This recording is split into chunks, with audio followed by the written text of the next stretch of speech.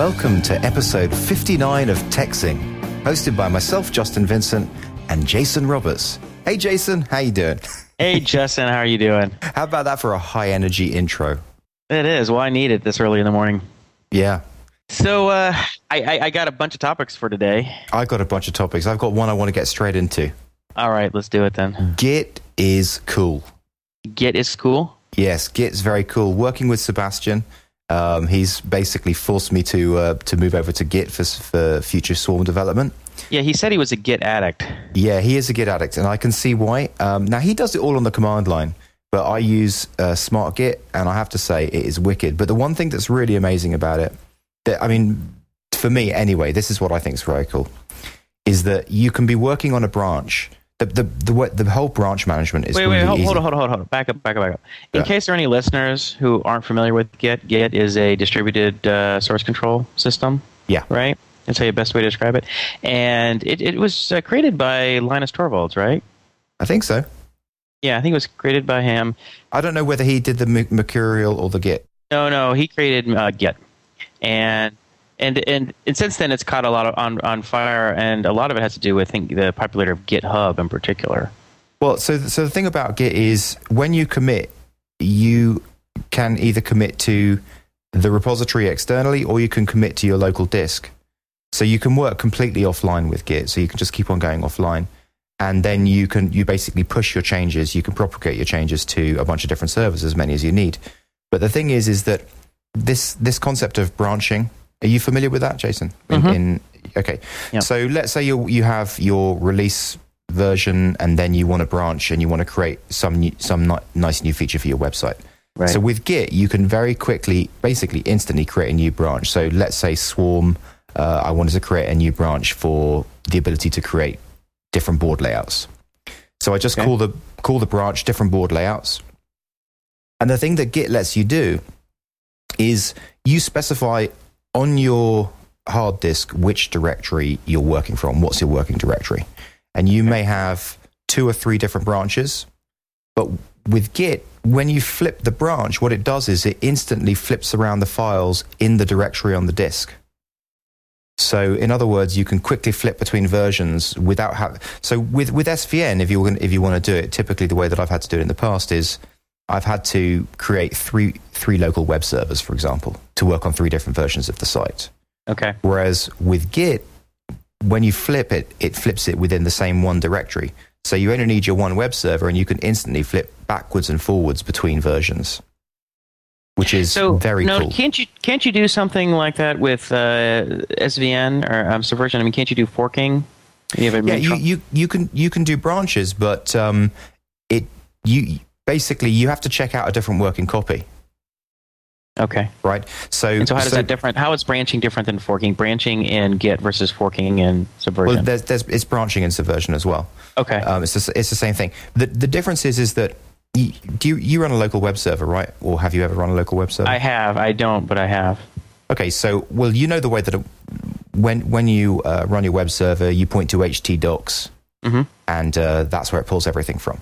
So The difference is if you want to work on 3 different branches in Subversion, you have to have 3 web servers running, or 3 virtual servers, and point to 3 different htdocs. Okay. Right? But with Git, you can just flip a switch and it will instantly change all the files within the same one htdocs. So it's the same kind of location. Okay. When you flip over, which makes it incredibly fast at flipping between different things and different versions that you're working on in the version control system. So actually, it's not just version control, it's part of workflow. It's like it gives you the ability to compare one against the other really quickly. Now, I had heard that Git, while being more powerful, more flexible, was also more complicated and confusing for people. Have you found that to be the case, or has it been pretty straightforward? Well, Sebastian, Git has a similar kind of thing to the App Store, where you have to set up the whole SSL generate keys kind of thing. Sure. So you have to do some key generation and get that installed at the beginning. There's obviously step-by-step how-tos online to help you get started. But Sebastian did that for me. I wouldn't have thought that it would be too difficult. But then from that point forward, I used this visual client called Smart Git, which is basically a Mac OS X visual client. And it's brilliant. I mean, to be honest, it's better than the Subversion visual clients on the Mac. So yeah, no, I'm really happy with it. Now, on the Windows, I think there's a Tortoise Git, which is available, which integrates right into your Windows Explorer. Just like there's a Tortoise SVN. Yeah, Tortoise SVN is fantastic, and I can only imagine if the same guys are making the Tortoise Git, that's going to be great too. Right, I haven't used that. I know that there had been complaining about the lack of support or lack of quality support on Windows for Git, but I would imagine Tortoise Git is pretty good. I've installed it, but I've never used it. So, I mean, I use Subversion now, but that's it. Anyway, just wanted to say, so I mean, just basically Smart Git and Git have been a revelation for me. Really, really nice.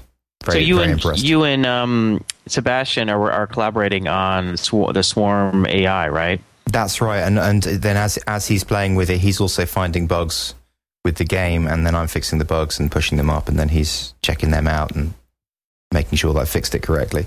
Right. And so for new listeners, Sebastian, why don't you give the background on Sebastian? Give the 1 minute background. The 1 minute background is, I'm kind of bored of saying this, but anyway, Swarm is a game that I developed in 2005, and it is a strategy game, a board game, and I needed some help building an AI, and I met Sebastian via Twitter, and he's now joined me in helping me make the AI for Swarm. Right, and it's available on the iPad at swarmsg.com. You can you can watch a screencast. yeah, exactly. So that's great. So how's the progress on that? Yeah, progress is good. I'm still waiting for the release candidate for Cerebro, which is what Sebastian calls his AI. Oh, that's a great name, Cerebro.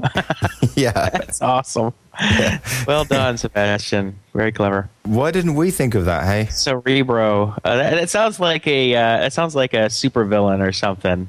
Isn't it? Someone who's going to take over the world. Yeah, it sounds like some brilliant genius supervillain, Cerebro. That's perfect.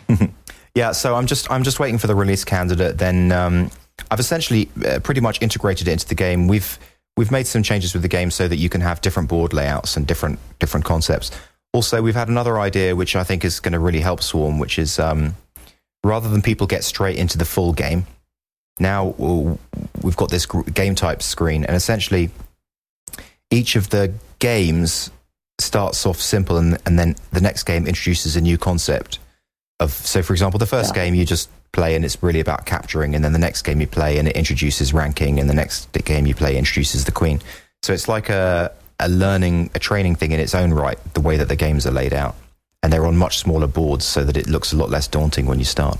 I think that's a great idea. Now, is this the way it's going to work on the iPad? So when you start the game, the very first time you play, it's going to ask you, do you want to start with the simple version and work your way forward, or you go straight to the... It's not even going to ask you, it's just going to go straight to the simple version. Then there's going to be a button saying game types. Every game type has a description about what it introduces and why it's good. And it's also been cool because I've been able to introduce completely new game concepts, like a game called Bubble Wrap, where basically the entire board is full of pieces. So from the first move, you're going to take 3 of your opponent's pieces. And it's just like gradually clearing down the board. So there is no spaces. Do you know what I'm saying? Yeah, that's very cool. So one thing, which was awesome is, so in our interview a few days ago, our previous show with David Fogel, who, for anyone who has listened to that, it was a really interesting show. David evolved a world-class checkers playing algorithm without introducing any expert knowledge, and he's an expert in artificial intelligence and very interesting guy. Well, anyway, his comment on Swarm was that he thought it was brilliant and creative and like nothing he'd seen before. So how was that? How'd that make you feel? It was amazing. I mean, like, here's a guy who's obviously looked at a whole bunch of different board games, and he was saying that, when he's looked at any new games before, he's like, oh, that's just a rehash of this other game. But this time he was like, no, this actually is really original. And the best compliment was, it makes me want to buy an iPad. Yeah, no, that was great. I was really happy for you when he said that. I was like, that's awesome. That is really cool. That they get that kind of response from someone like David. That's great. Well, I noticed that there's a lot of these iPad competitors coming out, these Android-based iPads that are going to they're going to be really inexpensive, like 100, and they're already available. I think some on Amazon for like $150. And they look very similar to the iPad. They look almost like clones, but they run Android. So if you're writing this thing, or since you've written Swarm using Absolute or Titanium, it automatically compiles to Android. So you can release an Android version of Swarm. That's fantastic. And also, because the whole thing's written in HTML and CSS and JavaScript, I could potentially release a web version as well. You could. You know what you could do if these iPads are like really, really cheap, right? They get down to like $100. Yeah. You could say take a month or two of revenue profit from Plugio or from Swarm. You go buy 10 or 20 of the cheap ones, preload it with Swarm, and send it to like some really big time game reviewers or people you really want to take a look at it. Oh, that's a good idea. I mean, it's a little bit stuntish, but I mean, if someone sends you an iPad and says, "Hey, check this out," games on it, you're welcome to keep the computer. People will be like, "Well, all right, yeah, right. Check out your game. It's for the iPad or the tablet or whatever." I mean, because it really wouldn't be that expensive if as these iPads get down to like $100-$150 a piece. Yeah, it's not bad. Cool. Yeah, just think about it. Just think about who you'd like to have review your game. So go on. That's my couple of topics. Have you got one? Yeah. Well, first thing I wanted to just bring up before we forget is that we've started our techzing newsletter, right? Oh, okay. Or we've started collecting emails for it. And so we'll remind any of our listeners who are remotely interested in the techzing newsletter to go to our sign-up page. And where is our sign-up page? It's just sign up directly on our... Yeah, it's techzinglive.com, and just there's a box up the top of there, and you just an email address, enter it. Yeah, so I had some ideas for it. So one thing I was thinking is, obviously we'll put the synopsis of say the week's shows. Let's say that we end up doing it once a week. Right? Yeah. And we'll have the synopsis for the interview show and of the discussion show and all the relevant links or related links. And what I was thinking we could also do is have like Justin's links for the week and Jason's links for the week. So maybe you could pick up your top 3 or 5, like you absolutely have to read this. That's a good idea. And, we could maybe start there. Maybe we have 1 or 2 more ideas if there's anything really interesting we want to bring up. But, try and give people something that's worth checking out. Worth receiving. And I think we should probably maybe start another week or 2 once we get a few more email addresses. But don't you think it's also a good idea to just ping out a quick email when we release an episode? I think I'm wondering. I mean, we do it twice a week, so that's a lot. I mean, we could try it, but I would be a little concerned that twice a week might be too often. But we could try. We'll see. I think once a week might be a little reasonable, because once a week we'll have our it's like you have your interview show. You have our discussion show, you have our links for the week. It's not too much. I guess so. It's like a digest. So once a week we send out the email and we say what the discussion show was about. We say what the interview show was about, and then put our top links. I mean, it'd be better to have people feel like they want more email and not less. Right. Right. They're like, I kind of like this, but damn, twice a week I'm feeling like I'm getting inundated. You don't want people to have that reaction. You'd rather be like, oh, yes. Another good links. This is some cool stuff. Oh, yeah, that's right. I should go check out the latest episode. I forgot. I got behind. Something like that. I mean, I'd rather have that reaction. And I don't know if a week may be too often. Maybe a week is the right number. We'll have to see. It's just one thing you have to experiment with and see how people react. But obviously, we want to send something out that people are excited to get and find valuable and not annoying. Yeah, right? Definitely. And ultimately, the reason to do this, obviously, we'd like to continue to engage with our listeners, which has been really fun on the blog. I mean, we get lots of unbelievable comments, so many almost that I have a hard time keeping up with providing some good responses, because I feel sort of like if someone's going to take time to write like a 2 or 3 paragraph comment, and usually they're very insightful and they're making usually a lot of technical suggestions or giving some good insight into particularly stuff that we're working on, App Ignite or Swarm, that you sort of feel like, okay, well, I got to address each one of these points. It's like, wow, this could take me like 20 minutes to even write it. Right? You get like a lot of them. So anybody writes a great email, a comment, if I don't respond to it right away, just know that I'm just trying to get behind. But anyway, I find it really rewarding. Well, yeah, I'm also hoping that we can respond to a few of them in this show, but maybe a little bit later. Hey, talking about Oh, can I say one more thing? Yeah, go. Along the same lines, I got a landing page up for AppIgnite to collect emails for the beta, the private beta. So anyone who's been at all interested in what I've been talking about with AppIgnite, which is a web-based, it allows you to build web applications without having to write code. It's sort of like an ultra-rapid web application development system. Yeah. And anybody who thinks that's interesting or remotely useful and would like to check it out, just go to appignite.com and just leave your email address. And I'm hoping towards the end of the summer that I can start the private beta and I'll start sending out accounts. So appignite.com. That's it. So what were we going to say? Well, what I was going to say totally relates to what we're talking about. Someone signed up to the techzing mailing list, and looking at their email address, I can see that they've found out a fantastic hack. And maybe this is something that a lot of people know about, but I just saw it for the first time and I thought, yeah, that rocks. So what they did is a guy called Stuart, I'm not going to give his full name, basically signed up, and it's a Gmail account. So his Gmail account is at the beginning, and then he has a plus sign, and then techzing at gmail.com, right? So in other words, if you have a Gmail account, you can just add on to the end of your username plus whatever at gmail.com. And so that allows you to sign up for multiple different things, but you can tell the source. You can see whether you've got spam from that list or not. Do you see what I'm saying? Repeat that one more time to me so I make sure I understand it. Okay, so let's say, I'm justinvincent at gmail.com, right? So let's say I want to sign up to the techzing mailing list, but I want to find out if they send me spam or if they send me anything bad. Okay. So the only way, the quick way for me to filter on that is if somehow I know it's from them, right? Okay. So what I can do is I can sign up with Justin Vincent plus techzing at gmail.com. Okay. So any mail they send to me is going to be sent to Justin Vincent plus techzing at gmail.com. But you have to set up that account. That's a whole separate email. No, you don't. That's the point. It's just on the fly. You just put a plus. Right? So your username, so that's what I'm saying. So it's your username plus whatever. Okay. And it will get to you, and that way you can tag stuff coming to you very easily. And you set up the filter in Gmail?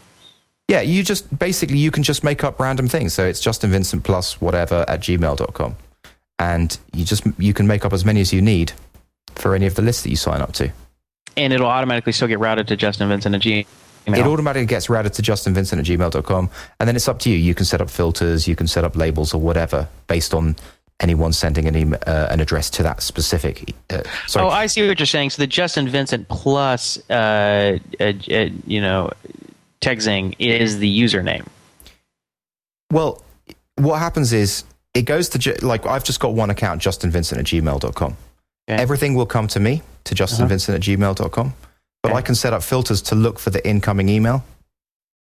Okay. Right. And the email you're entering is Justin Vincent plus techzing at gmail.com. Exactly. And that still goes to you? Yes, exactly. It still goes to you. So you can basically have wildcards on the end of your account name.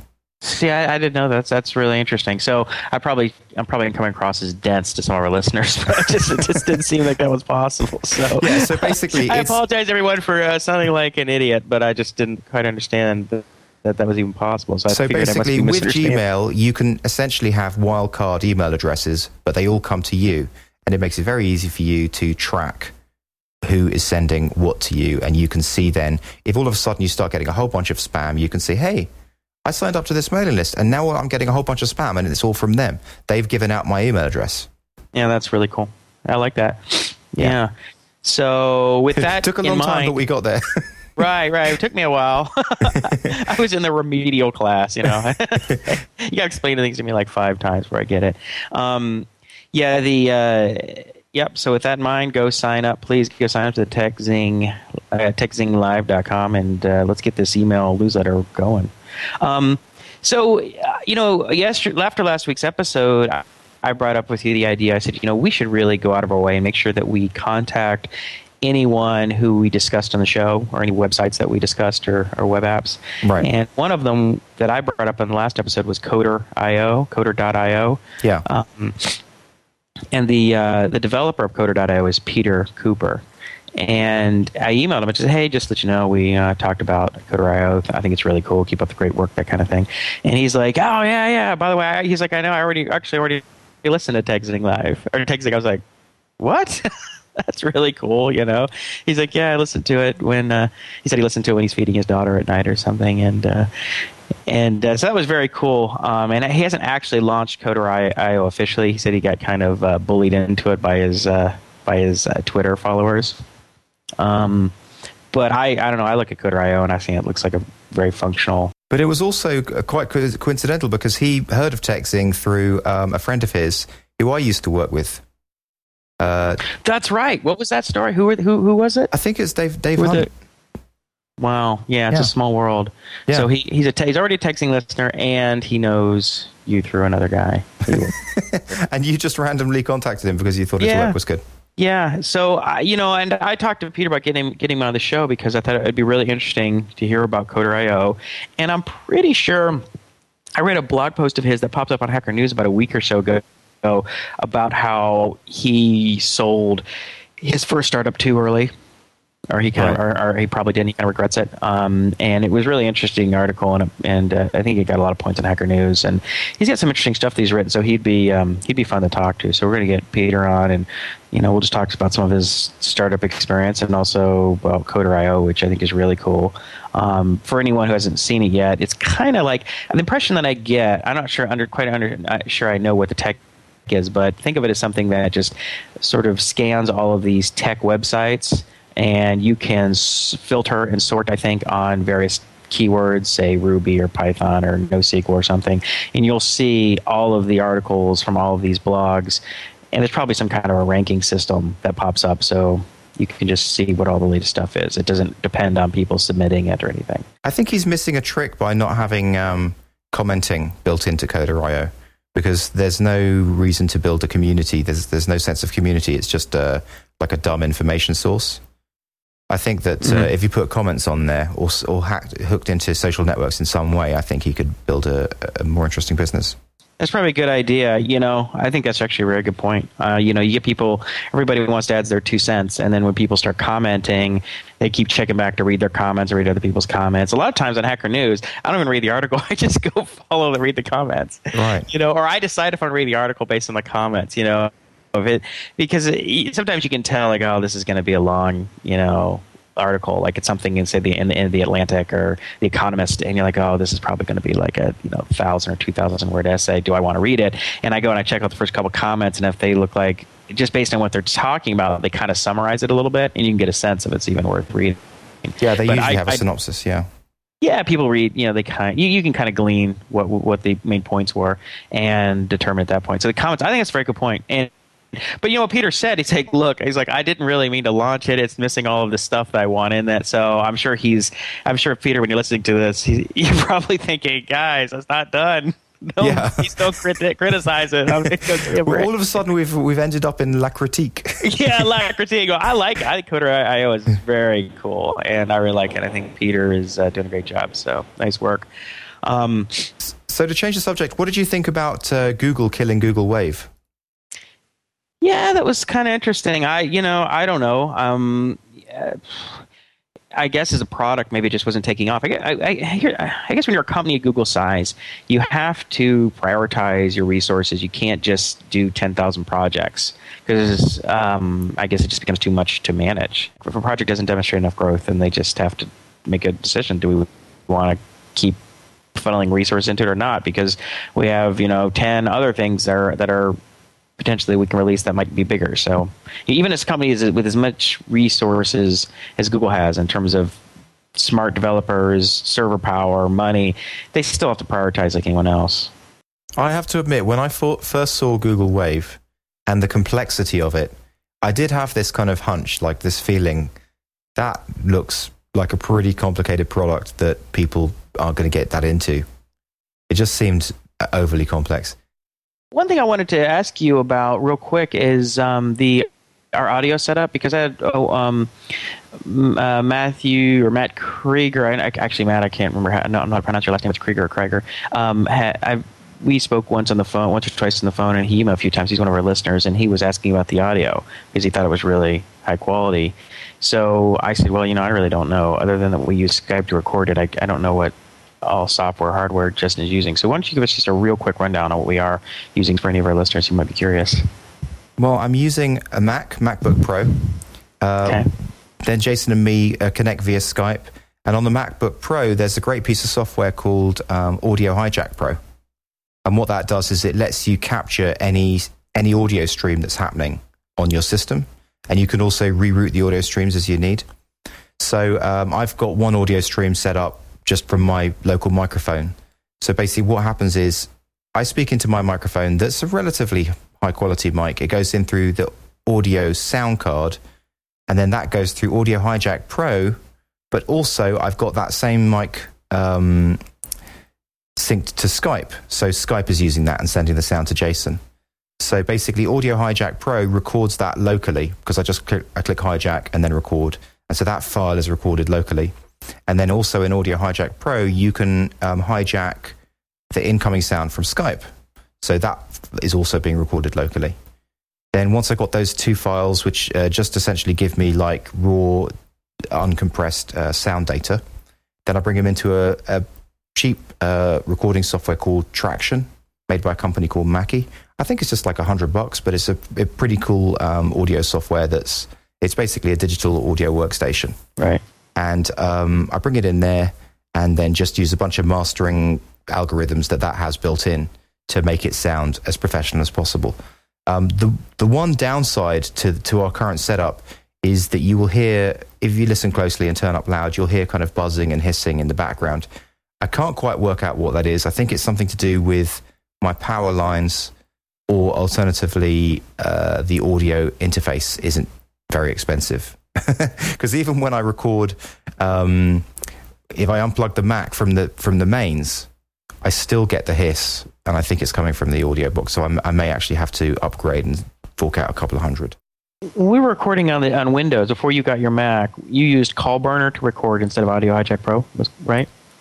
Yeah. So on the Mac we were using Call Burner and everything. No, was on Windows you're done, using Call Burner.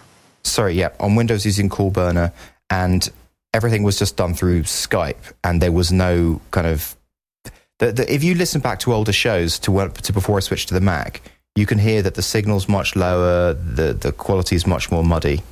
It just isn't as good. And you used a levelator, didn't you? Was one of the pieces of software you used? Yeah. So that's a good point, the levelator. So once the actual audio file is recorded, then you shove it through this piece of software called the levelator, which is a free piece of software. And it will just try and calculate the best possible values. So basically it maximizes the audio in the file. What other audio software did you use besides for levelator on Windows? Traction. Do you have Traction on Windows as well? Yeah, same thing, yeah. On all this, right? Or I should say you did, because you were the one pretty much doing the learning and just complaining to me about all the frustration of it. But it's hard to get decent sound from a podcast. Yeah, it's hard to get decent sound. I'm still not happy with our sound because of what happens is that the reason why you can't hear the humming and the buzzing is because I cut it out. Whenever I edit a show, I actually go through the show and cut out the hissing in between when we speak. And that's taking a lot of time, and it's obviously pretty painful. So that's why I'm hoping to upgrade to a much more expensive audio interface so that we can hopefully cut that out. I bought a power conditioner because I thought the issue may be that the power's bad, right? So I bought this $200 power conditioner unit. Okay, wait, so you said the power is bad. You mean that the power, just by getting power into your computer, was interfering with the sound recording? Yeah, exactly. So from the mains, maybe someone's running a dishwasher 2 houses up, right? And it's creating interference on the line. That interference is feeding into the computer, and then the computer's doing weird things. Okay. So what I've got is a power conditioner box, which basically you plug into the mains, and it filters out those kind of noises. You plug it into the mains. What do you mean? What's the mains? Oh, the mains. Okay, so in England we call the power system the mains. Right. Okay. So basically, it's just like the grid. Do you know what I mean? Is this something you plug into your computer, or you plug into the wall somewhere, or what? It's a box that plugs into the grid, into the wall, right? So it takes power from the wall. Okay. And then it's got 8 plugs on the back of it. Okay. And you plug everything else into it. It basically conditions the power. Now you only need that in the room that where you're recording. Yeah, exactly. Okay. Yeah. So it plugs into the wall. This is back to the remedial, Jason. Right. I'm trying to see what you're talking about. First of all, I don't know what's a main. What are you plugging into what? It's hard for me to picture. Okay, it's like a box that plugs into the wall, right? And it conditions the power and makes sure that the power is constant and make sure that it's all, it gets rid of all the spikes and all the weirdness in the power source. Okay. All right. Okay. However, it doesn't help the sound in the slightest, so it was a wasted $200. Nice. So if you're interested, if anyone's interested, Justin's going to be selling it on eBay any day now. Right? Yeah. That's really funny. What's interesting is with all the editing and post-production that you do, I mean, you get it out pretty quickly, right? I mean, it takes you, like a couple hours total, hour and a half? Yeah, it usually takes me like an hour to 2 hours. I mean, I've just got pretty fast at doing it because I know what to look for. Mm-hmm. Like, for example, the spikes and pops that come through in the power, the editing software I use, it draws like a WAV formation. Okay. And the spikes and pops look very, very similar the whole way across the show. So I can just quickly zoom through and look for those spikes and pops and kill them. Right. So, it's actually, I think we're doing a good job. One thing I'm happy about is that we're getting out our shows pretty much the same day that we record. Right. No, I like that. The Wednesdays and the Saturdays, I think that rocks. Just getting them out because, it's like we had Rob Walling on the show about a week ago. And, it was like 3 shows ago. I was about to say a couple weeks ago, but I think it was only last week. And right. they take like 3 weeks to get their show out after recording it. Have something like that? Well, I think that's just because also that's just their cycle. Yeah, but that's their cycle, right? But they have to do they have an engineer I think helps does the post production and getting the notes made and getting the transcript and all that stuff. Right. Whatever cycle you use, I guess, is fine. It's just funny because he said, "Well, when are you guys going to have?" After we interviewed him, he's like, "I was asking, so when do you guys have us up?" It's like, "I don't know, a few hours." Like, what? What do you mean? It's already up. We're done. So that was cool. Oh, by the way, speaking of Rob Walling, I got his book. He was nice enough to send me a copy of his book, "Start Small, Stay Small: A Developer's Guide." Yeah, he said it to both of us. Yeah. I was in on the same email. Yeah, well, I was gonna read the title, you can see but that you from the interrupted. CC. You interrupted me. I was trying to help with his book. So I'm going to start again. Start Small, Stay Small, A Developer's Guide to Launching a Startup by Rob Walling. And you can go to his website, softwarebyrob.com, and his podcast is called Startups for the Rest of Us, and .com. And I've listened to a few episodes now, and I think they do a good job.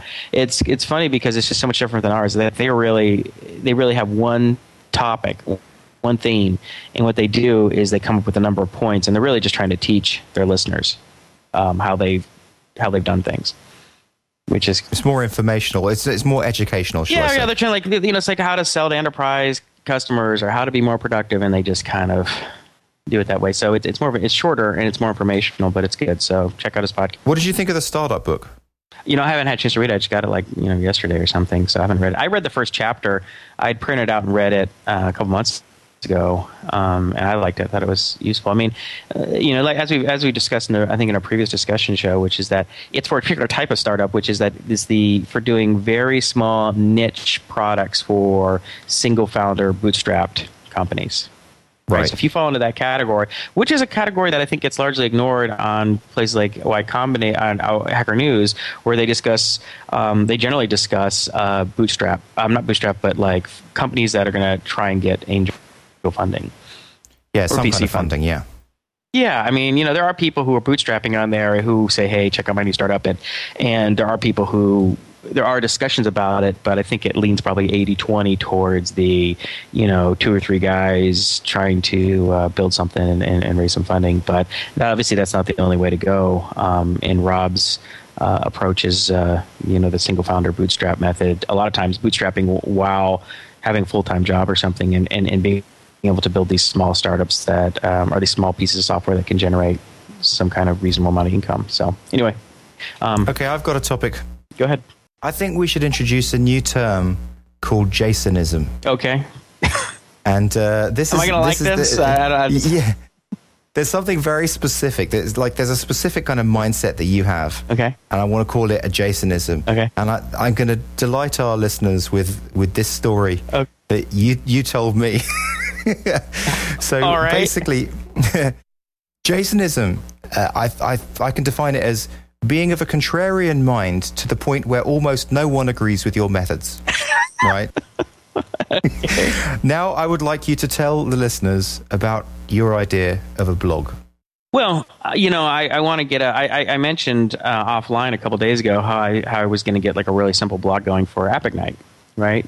And I just decided that I'm not going to use WordPress. At first I said, all right, well, I'm going to use Apostolus, right? I'll just do it there, and then you can create you can have your subdomain point to your blog on Apostolus and everything.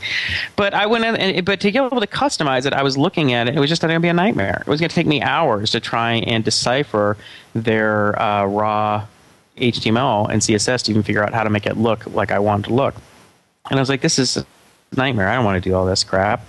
And the same reason that you and I, we got WordPress for our blog, and our blog looks like crap because it's too hard to dig unless you spend a lot of time customizing WordPress and you're an expert at theming WordPress. It's a big investment of time, right? You know, I had said, because you were the one who was really big on WordPress. You're like, we got to use WordPress. I'm like, all right. And then I was like, all right, let's change the theme. You're like, well, I don't know how to change it. I'm like, well, great. Now we got this crap theme. So we either have to buy a pre-made theme that's going to look like a bunch of other people's web themes, or we're going to have to spend a ton of our own time doing it, which doesn't make any sense financially, or we have to spend a bunch of money to hire somebody else who does know how to do it. So So what platform are you going to use for your blog? I'm not going to, actually I built my own blogging engine a while back, so I could use that, but I decided, you know what, I don't need a blog engine. What is a blog? What is a blog post? It's a HTML page. That's all it is. Okay? You don't need it, and guess what? It's amazing, but I actually know HTML. So I can actually, believe it or not, go into my editor and I can paste in some text and I can include a header and a footer, and presto, it's like magic, but there's like an HTML page. That's a blog. So you're going to manually build a blog that's completely undynamic in HTML? Well, I mean, let me ask you this. What are some of the biggest sites out there for blog sites?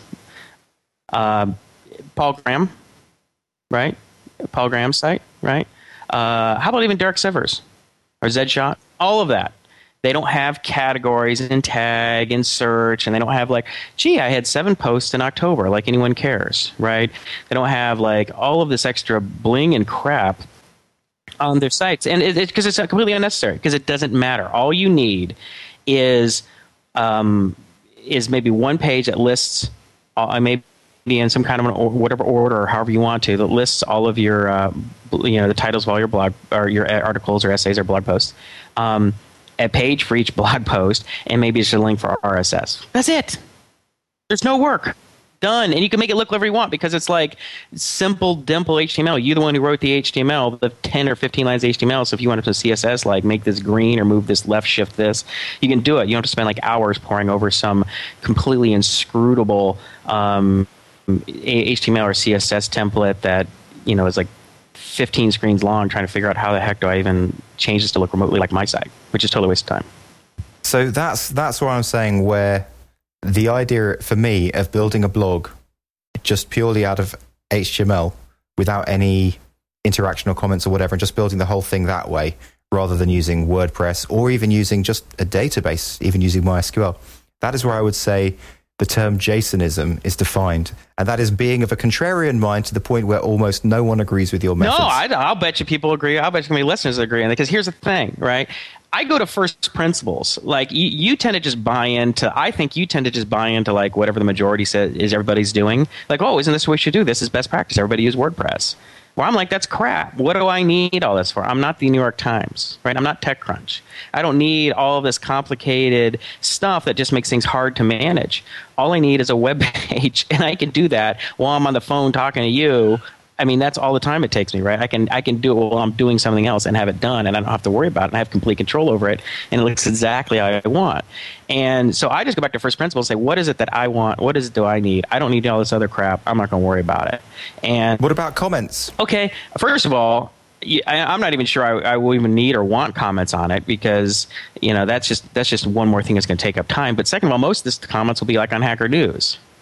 And if you do want comments, you can just you can just use Disqus, Disqus or Disqus or whatever it is, DISQUS or whatever. And I think you just paste in like a line of JavaScript at the bottom of your page, just like Google Analytics, and it's done. And they manage all your comments. And I think it's even more powerful than the comment systems in WordPress. But WordPress, look, I mean, WordPress is big and complicated, has lots of stuff you can do with it, but it's a lot more than you need. So it's like, do you really want all that stuff? Because you're going to pay a price for it in complication and overhead, and just basically, it's. Here's the thing. Here's one thing I think. And I was thinking about writing a blog post on this, one of my first blog posts for App Ignite, which is going to be that, big software is like big government, right? It's big, right, and it's expensive and it's bureaucratic. And you're right, the reason it's created is because it helps solve all these problems for people, but it's not the simplest solution, and you just pay a price for it, lots of people or lots of lines of code, we're going to make it easy to do this, we're going to make it easy to do that. Well, guess what? I don't need one to do that for me. I don't need someone to generate HTML for me. I can just do it myself. But I pay a price. In my mind, for me, and this is obviously a personal decision, I pay way too high a price for what they're giving me, because I don't need them to do the things they give me, and then they give me all this other stuff that I don't want, and in the process, I just have this big monstrosity of code that I can't completely control, and it just takes up too much of my time, and because I don't want to spend more than a couple hours on this. I just don't. But don't you think that you're kind of displaying a little bit of not invented here syndrome? I don't care about that. I will be not invented here all day long. I don't care, because I've invented most of the stuff that I use, and it's always worked for me. I don't like using other people's crappy code, and I don't care. And I don't care how many people go, oh, you should use this and that. I'm like, well, you use it. Use it. Tell me. Did you see... right, well, no, let's finish this off, right? Yeah, no, I'm still talking about the same subject. Okay. There was a post by, I think, a girl coder or whatever she's called. She's talking about how, you just said, I don't want to use other people's crappy code. Uh-huh. And she was just kind of saying that when she first started coding, she thought, whenever she got into a new project, she always thought, oh, God, these people didn't know how to program. And but then the more that she uncovered and the more that she realized that people were making those strange decisions because of a certain aspect of the project or whatever. And now she doesn't basically say anymore, oh, these people have done really bad code. I think that, typically speaking, like it can't be that every coder in the world is bad. It can't be that the people who make WordPress is bad and PHP, like they make their decisions because of sensible reasons. Well, that's fine. It's kind of like this, right? I mean, WordPress, and I'm not saying WordPress is crappy software. Okay, I never said that. Right. It's this very big, complicated software for what it does, right? Because it tries to offer some kind of a solution for providing provide some kind of a solution for most of the things that most people need in a blog, right? It seems simple to me compared to Drupal. Well, I would never even consider Drupal. I mean, right. But I mean, well, maybe it's simple to Drupal, but it's really complicated compared to an HTML page with a header and a footer included, right? Right. It's infinitely more complicated than that. And, so it solves problems because a lot of people who use WordPress, the vast majority of people don't know HTML. Or they know very little, and they don't. And if they want comments, if they do want comments, if they want multiple people contributing it to the site, if they want built-in search, if they want tagging, if they want all that stuff, then WordPress might be a good solution for you. But a lot of people, and I'm an example, would be someone who doesn't need that stuff or really want that stuff. And if I did, some of it I could just code up myself if I really wanted to, and I have done in the past. But for this particular instance, I don't want any of that stuff because I want to keep it really simple because I think most of that stuff is just a distraction. I don't think it adds any value. I'm not really convinced that tags and search and things ordered by months and all that stuff adds any value at all. I just think having a basic input form and being able to save stuff dynamically, and just type out the text rather than having to think about actual HTML. I mean, dude, you literally could write it in Google Docs and then just say save as HTML if that's what you wanted to do. Right? I mean, because in a blog, what is it? I mean, it's like you might bold a line as a title, or you might insert an image or a hyperlink. I mean, how long does it take you to do that if you're writing? I mean, 98% of your effort in writing a blog post is not going to be informing the HTML. It's going to be writing the prose and thinking of something that's worth writing. So, I'm certainly looking forward to seeing what it looks like. Well, it'll be fairly simple. But, would you say that Paul Graham or Derek Sivers or Zed Shah, would you say that they have bad blogs because they don't have any of that stuff? No, you wouldn't say that. No, because the only thing that's really important in these blogs is that they write something that's worth reading. That's it. Yeah, I mean, I completely agree with that. Yeah, so I just, in terms of like crappy code, it's not that I haven't used libraries that people have written. I do, but every single time I'm very suspicious of using big libraries because it ends up being a pain in the butt. It ends up not doing what I want it to do, and it ends up being not fun. And one of the most important things about coding is that I'm having fun, and I don't have fun when I don't have control and things suck and I spend tons of time trying to sort out people's code, because usually what happens is like you need 5% of the functionality, 2% of the functionality, but you pay this huge cost for this giant framework or this giant library, learning and figuring out what's going on and trying to get it to do what you want, where it's like you could have taken the same amount of time or less, just built your own 2% of the functionality that's completely custom to what you want, and you're done. And you had fun, and you learned a lot, and when you want to go to the next step, you already are there. You're like, I already know how to do this. I can do this exactly what I want. Well, I'm inclined to agree with that last sentence that you just said. I mean, I think that's a good point. But there's like, the truth lies in the middle. I mean, there's this, to me, like making the blog in HTML and the functionality WordPress gives us so much functionality through our techzing blog. I mean, it gives us the podcasting stuff. It gives us stats. It gives us tags. It gives us categories.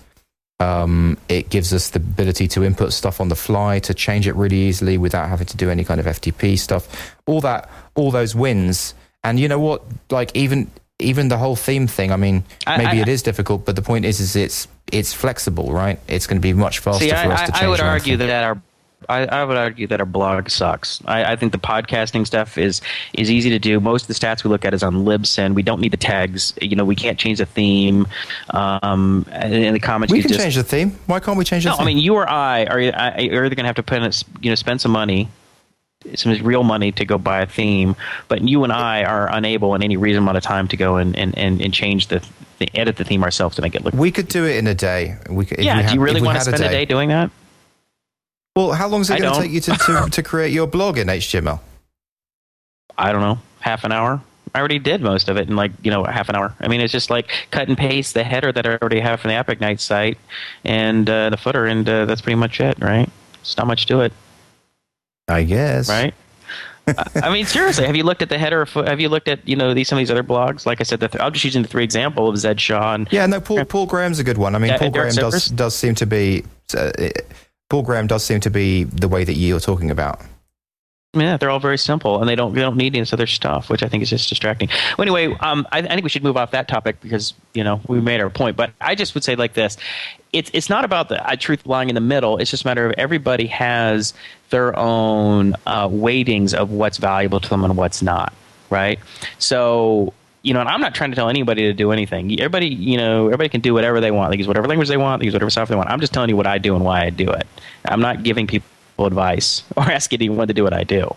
But I'm certainly not going to do what other people want me to do just because they want me to do it or because that's how they do it. I don't really care, right?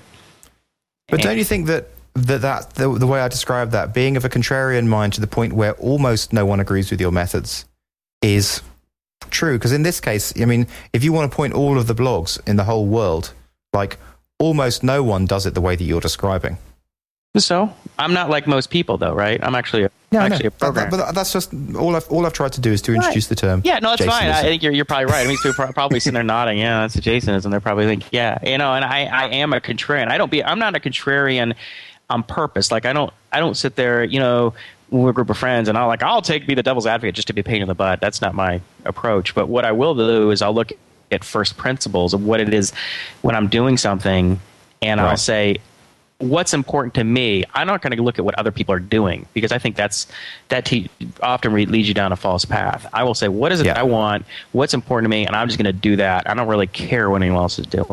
I just don't. And because, I think one of the most important things is really enjoying what you're doing, being productive, obviously, but enjoying the process. I love doing this. But if I feel like I have to do things where other people do it because, I feel like I've been peer pressured into it and I have to use all this stuff, I'm just going to be irritated and frustrated and not even want to do it. I think we should move off this. So have you got any new topics? Yeah. Let's see here. One thing was kind of interesting. I was listening to I was watching a show on Big Think. Have you ever seen BigThink.com? No. BigThink.com is what they do is they do these interviews with people, and it's less of an interview. You don't actually see the interview. It's just the camera frame is right on the person, and they're usually leaders in their field. They're scientists or economists or writers, and this one in particular was on David Hannemeyer Hansen, the creator of Rails. So it's like a video interview thing, isn't it? It's a video. Okay, it's like 20, 30, 40 minutes kind of thing. And what they'll do is they'll show up on the screen the question, and then the interviewee, DHH in this case, is answering the question. And he'll go off for 5 or 10 minutes just talking about it, and then there'll be another question. And it's really good. So go to bigthink.com. There's all kinds of fascinating interviews. And I just happened to see this one because I think it popped up on Hacker News or something. And what was interesting is one thing is I didn't realize is that he said that he worked on Rails for a year before he released it. Which is interesting. That's interesting, yeah. Because that's like Epic Night. Well, I'm not, and I don't mean to just say that, that is a good reason to work for a year on something. I mean, that is true. It's about a year for us too on Epic Night. But and the reason he didn't release it before that, he said, is because it wasn't good enough. He wanted to release something that was good enough for other people to use. And again, I'm not trying to be a contrarian, but I think people jump on a bandwagon. They're like, oh, you have to release something as soon as you absolutely have something. It's like, well, you need to balance it and that it's good enough for somebody to use. Because if it's not good enough for people to use, if it's just a piece of crap, that's not doing you or them any good, right? Well, it's just like always. There's no one truth. There's no truth. It just really depends. And of course, 37 Signals have always been, they're contrarians in their own way, because they're like, they're not interested in raising funding, and they're not interested in releasing early and releasing often. They're not interested in staying a protracted beta period, and they don't believe in the sort of fail fast, like let's just throw some out there, see what people tell us, we'll get feedback. They know they build something for themselves that they think is great. They get some feedback from a probably close group of friends and really look at it hard amongst themselves, decide is this really a good solution, and they release it. And they're not really letting the crowd and their user base determine the direction so much as they themselves determine the direction. I mean, they do watch what people are doing, but it's less of a direct, oh, everybody wants X, so I'm going to do X. So they're known to be contrarians in that way. And I tend to agree with the stuff that they say. Not that I'm a 37 Signals fanboy or anything. I don't, I'm not a Rails developer, and I don't, I don't actually have accounts. So did the guy, what's his name? David what? David Hannemeyer Hansen, DHH is what people tend to. Okay, so did DHH, is he in 37 Signals as well? Yeah. You didn't know that? No. Come on, Justin. I'm not like, I'm just not the guy, like awake in the same way that you don't like to do things that other people do. I'm not really like a follow the fashion, Well, I don't think you follow the fashion. It's just like if you're in the tech world, in the web startup world, it would just be, I would think it would be hard to miss that. But that's fine. Okay, that's fine. So yeah, well, that's my miss. I'm sorry. Apologies. Hey, no problem. I just am surprised. So yeah, DHH. He's the guy who created Rails. He invented Rails. He started out as a contractor for 37 Signals when 37 Signals was smaller. It was like 3 people or something like that, and they were a consulting firm. And they had an idea. I think they had used him to do some some programming work on their consulting projects. And then I think one of the projects that they wanted to start working on was Basecamp for themselves. They wanted something to help them manage their projects, and I think the story goes that DHH worked like 10 hours a week because he was still finishing up school on Basecamp. So he was working on Rails, and he wanted to try this new programming language, Ruby, that someone had pointed out to him as an interesting language. And so he said, maybe I'll try this new language. And then while he was just new language, he's like, well, I need it doesn't have some of these basic tools, so why don't I just start writing some basic libraries to help me write this web application. And so that's where Rails started, and it essentially kind of blossomed into something that he could release to the world, which he did a year later. So anyway, I just thought that was worked for him.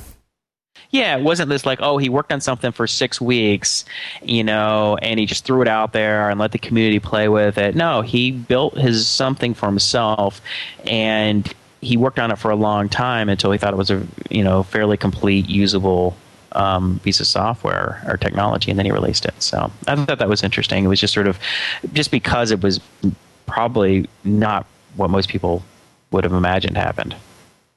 So did you see Paul Graham's The Future of Startup Funding blog post? Yeah, so he's talking about the power of is going to be moving more towards the founders and away from the investors. Yeah. Right, essentially. I thought it was an interesting post, yeah.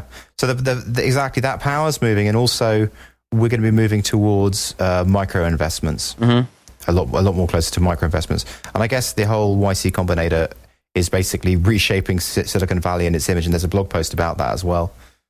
Mm-hmm. So that whole side of things kind of changes the investment paradigm. And I wondered, because typically you're not interested in investment, right? The investment approach. Well, yeah, I mean, I'm not interested. It's not that I'm not. I don't think it's right for some companies. I'm just saying it's probably not right for me at my stage in life and what I'm trying to do. As I've mentioned before, I have a wife, 3 kids, and a mortgage in an expensive part of the country, being Pasadena, California. So I can't live off 40 or 50 or 60 or 70 grand a year, which I don't know what the range of what startup founders pay themselves. They don't pay themselves much. I just really couldn't afford to do that. So it's not an option for me, really.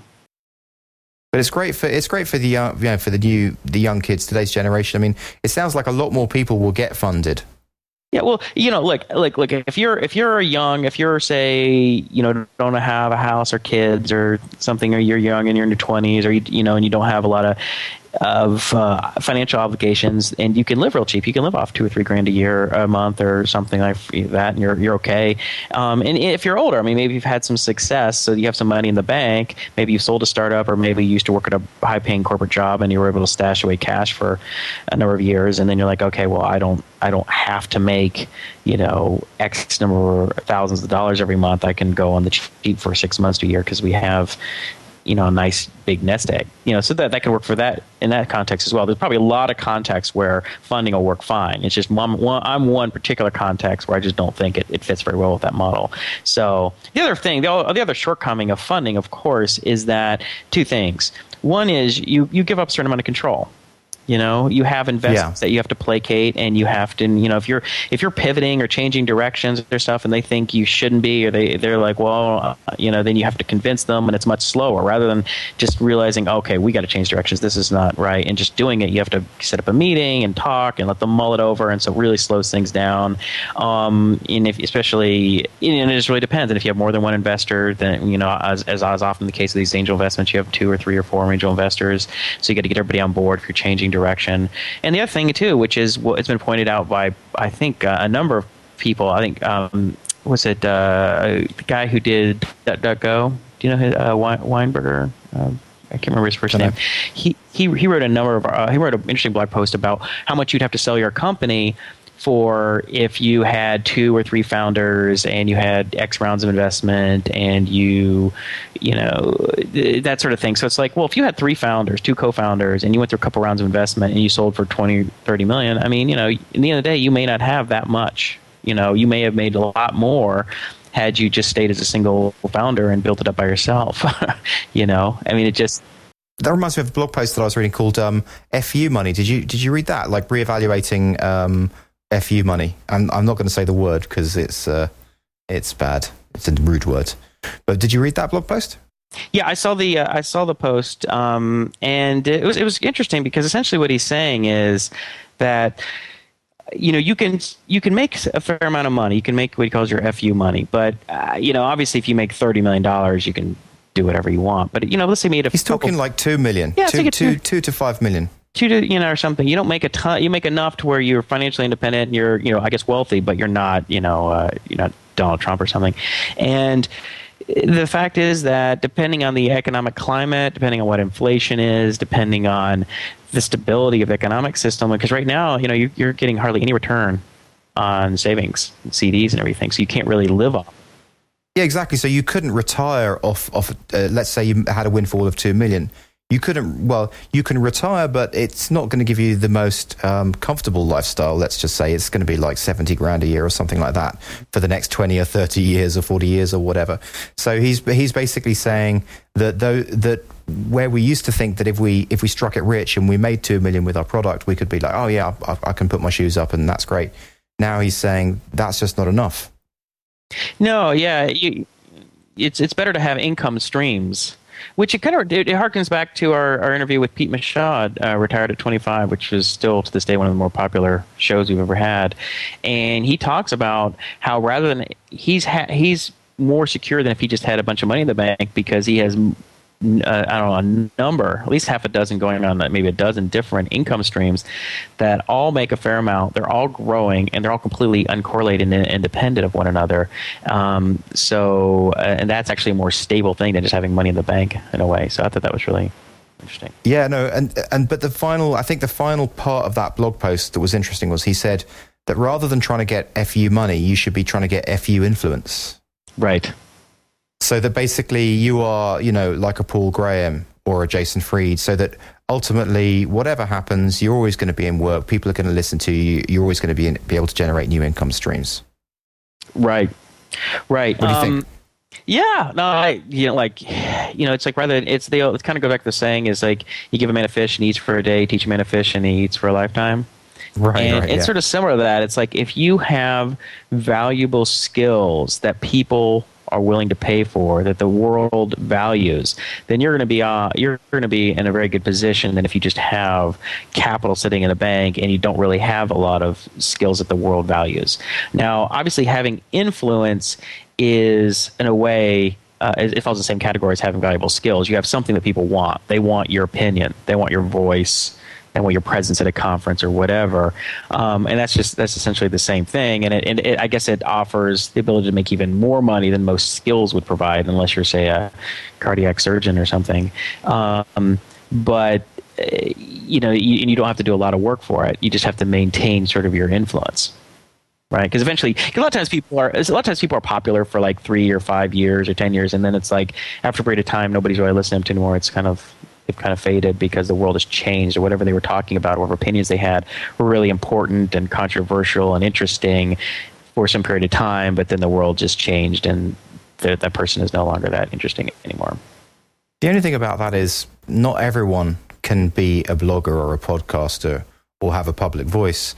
So, yeah, I kind of agree with it on some levels, but on other levels, I'm like, it's just for the select few who have those kind of skills.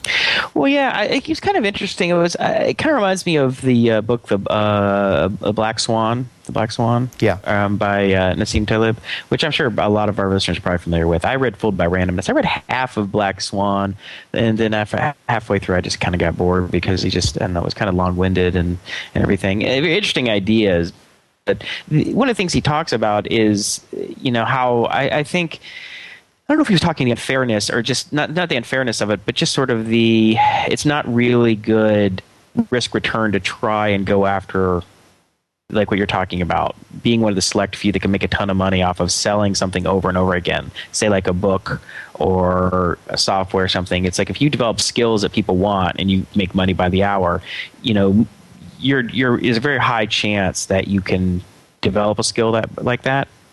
Because the world tells you, like, we need, doctors, we need lawyers, we need, software developers, we need whatever, and you just go and you develop that skill and you're assured that you're pretty much guaranteed that you can at least pay your bills and eat and have a, have a decent life. Now, the chance that, I'm going to be a famous writer, or I'm going to be a famous film director, or I'm going to be a successful athlete, or I'm going to be this famous speaker that everybody wants to have. It's like, yeah, well, there's very few of those spots available. It's really, you could try and do that, but there's a good chance that you're not going to fail just by the odds. And it's just, that's why people always say, if you're going to be a professional athlete or something, or a famous, artist or entertainer, it's like people say, have a backup plan. Yeah. Have a backup plan. But yeah, it's kind of interesting about that. Well, anyway, you go on before I won't. No, I was going to ask you to flip the topic. Actually, do you have something else? Yeah, well, it's kind of related to that, which is this idea of, well, there's a blog post I read. It was called "Life's Unfair: Do Something or Just Get Used to It." Right. And the article itself wasn't that great. It was in the BBC article, and it was only moderately interesting. But it kind of reminded me of a couple conversations I'd had just this week about luck. And really, one of the ways you increase your luck is by doing things and by talking to people, by getting out in the world and doing stuff. You can get out in the world virtually or physically or both. But the more that here's what I think, right? It's like when what can be viewed as luck are what other people who you have no control of or no visibility into do something that affects you in a positive way, right? You get a call out of nowhere and someone says, "Hey, Justin, I want to help you with Swarm," right? Were you lucky? Yeah. Yes, you were lucky, but with Swarm, you created luck because you created something. I don't know if you spent many, many, many hours creating the game, testing it, all this stuff. Probably Georgie's looking at you like, "What are you working on all these years?" Right? Yeah. And then you talked about it. You told the world that you're doing. You talked about it on the podcast. You did some stuff on the web. And, the fact that Sebastian found you on Twitter was because you communicated. You kind of increased your sort of surface area. Your luck. I would call it increasing your luck surface area, right? You know what? Just to quickly tap into that. I mean, basically, for 9 months, I've been posting up like 10 really good quality links on Twitter every day. Mm-hmm. So he's seen this absolute consistency for 9 months. And you heard him on the show. He basically said, "Yeah, that was the reason why I looked at your story, because you've always had consistently good content on Twitter, and so that's the reason why I paid attention to you."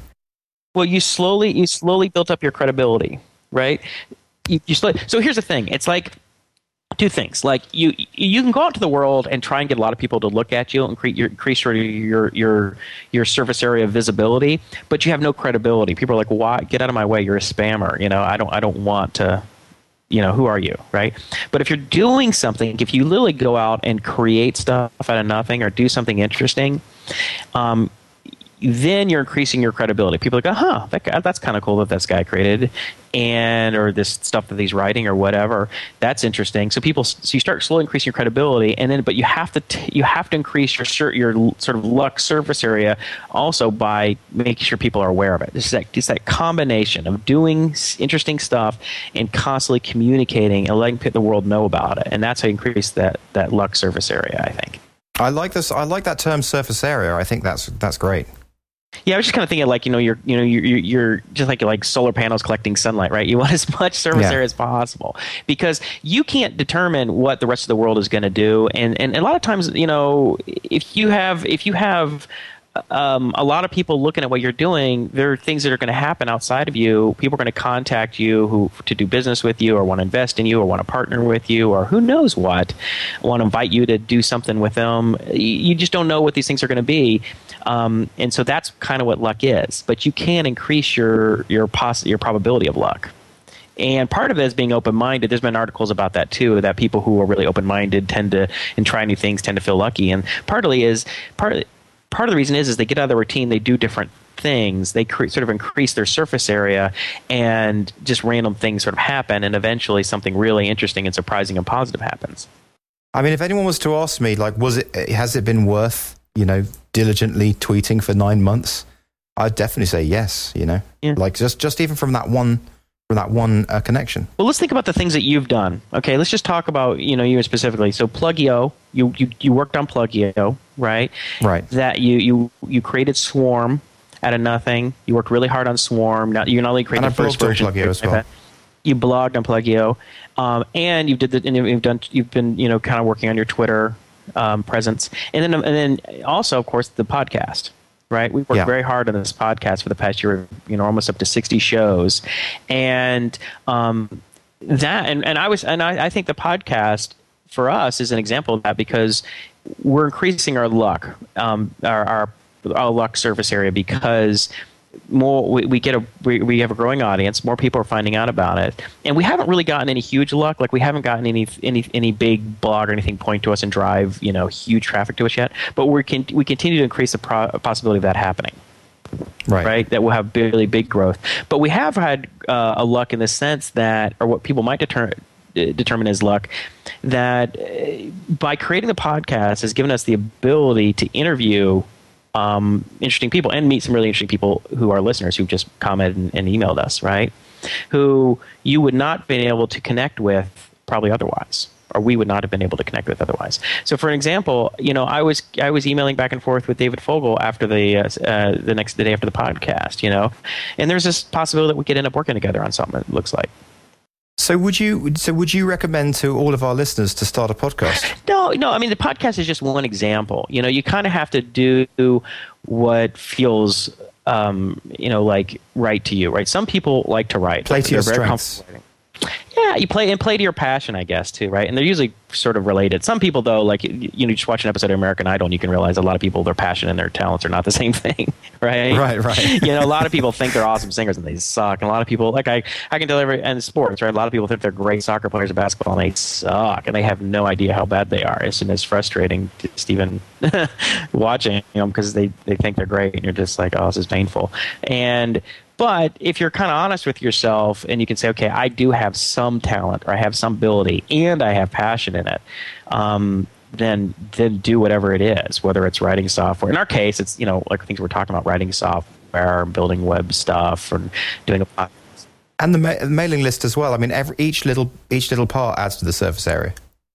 Okay, so how about we do our quote of the day, our quote of the week segment? All right, what you got? All right. Well, I got this from David Fogel. Actually, we were exchanging emails the day after the show, and we ended up having a conversation. And one thing I pointed out to him was that he was doing things when people were saying, they couldn't be done. Say, evolving the world-class checkers playing algorithm. Yeah, that's the thing that he did something that the other people in the field didn't think was quite possible. They thought would require a lot of expert knowledge, would require heuristics, and you really had to give information to the algorithm about the value of certain pieces, that kind of stuff. And he threw a great quote at me that is as follows. He goes, "Those who say it can't be done should get out of the way of those who are doing it." That's an old Chinese saying. Yeah, no, I've heard that. That is a brilliant quote. I think that is great. And I just think people keep that in mind. It's like when people say, oh, it can't be done, or it's been proven it doesn't work. I don't know. I think there's always good problems to maybe take a fresh look at and see if you got a way of doing it or a way of approaching it that nobody else has really tried. And it also kind of reminds me of, we were discussing earlier about you were sort of accusing me of the non-invented here syndrome and that kind of stuff, that contrarianism. Right. Well, it kind of reminds me of the exploration versus exploitation concept, which is used in machine learning. And I've brought that up once or twice in a previous podcast. But it's that when you have an algorithm that's learning, you want it to exploit paths that look more promising based on what it's already learned.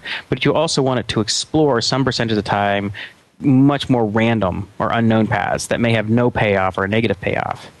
And as a rule of thumb, it's kind of like an 80-20. 80% of the time it's exploit, 20% explore. I mean, it obviously depends on the context of what you're doing. But if it's completely explore all the time, then it's kind of a random search. Right? And if you exploit, then what you do is like, oh, we explored a little bit, and now I'm just going to exploit, and I'm not going to learn anything new. And that's sort of premature optimization. And that's what happens sometimes when people, they get kind of stuck in their ways too early in life, and they don't explore a lot of opportunities. They don't learn and grow much. Where you see a lot of times the people who become really successful and have really interesting lives have continued to challenge themselves by trying new things and going outside of their comfort zones and just exploring sort of random paths. So Right? are you saying that you're exploring a random path, or that you're exploiting? I think by the nature of my personality, I probably try things because based on first principles, to me, they seem like they're higher probability, but to maybe you and probably the majority of people, they seem that I'm trying a lower probability of success path, a Right. path with lower probability of success. So you're looking like, well, Jason, why are you doing that? These X, Y, and Z best practices show that if you do these things, you're going to reach success. But when you look at distributive learning algorithms like genetic algorithms, you have a lot of different individual agents, a lot of individual copies of the chromosome exploring different paths. And you can't have all of them all looking in the same area. That's why it would really suck if everybody had a MacBook Pro and used Ruby on Rails and, programmed using the same environment and the same tools. And you want people not to all use the same tools and the same methodologies and the same approaches, because you have much lower chance of anyone coming across much more interesting or higher payoff outcomes. I think I could agree with that. I think that's a pretty good point and well made. So you should be thankful there are people like me who are just going off and you're like, I wouldn't do it, Jason. I think you're lower probability, but whatever. And it just happens in life that it works out that you have a broad range of personality type, because there's certain people that no matter what how the odds are explained to them, they're still going to do things the way they want or they need to need. Hey, right? I am thankful there's people like you, otherwise we wouldn't even have this podcast. Right. That's right. So and I admit it too. Like with App Ignite, like I will go out there and I will go out and say, yeah, I realize that I often take lower probability, riskier paths, but and I probably would also have to admit that a lot of it has to do with the nature of my personality, less than me calculating what is the highest probability outcome. Rob Walling, who we had on last week, outlined an approach that was a very high probability path, and that is probably the right path for a lot of people. And as I explained before, it's not really the right path for me. But anyway, I just thought that was interesting about the exploration versus exploitation. I always see that come up. I learned that a number of years ago in it's sort of a concept that's applied in a field of machine learning called reinforcement learning or temporal difference learning, and they talk about it a lot. And I always thought, man, that really applies to things. Okay, well, so I've got one.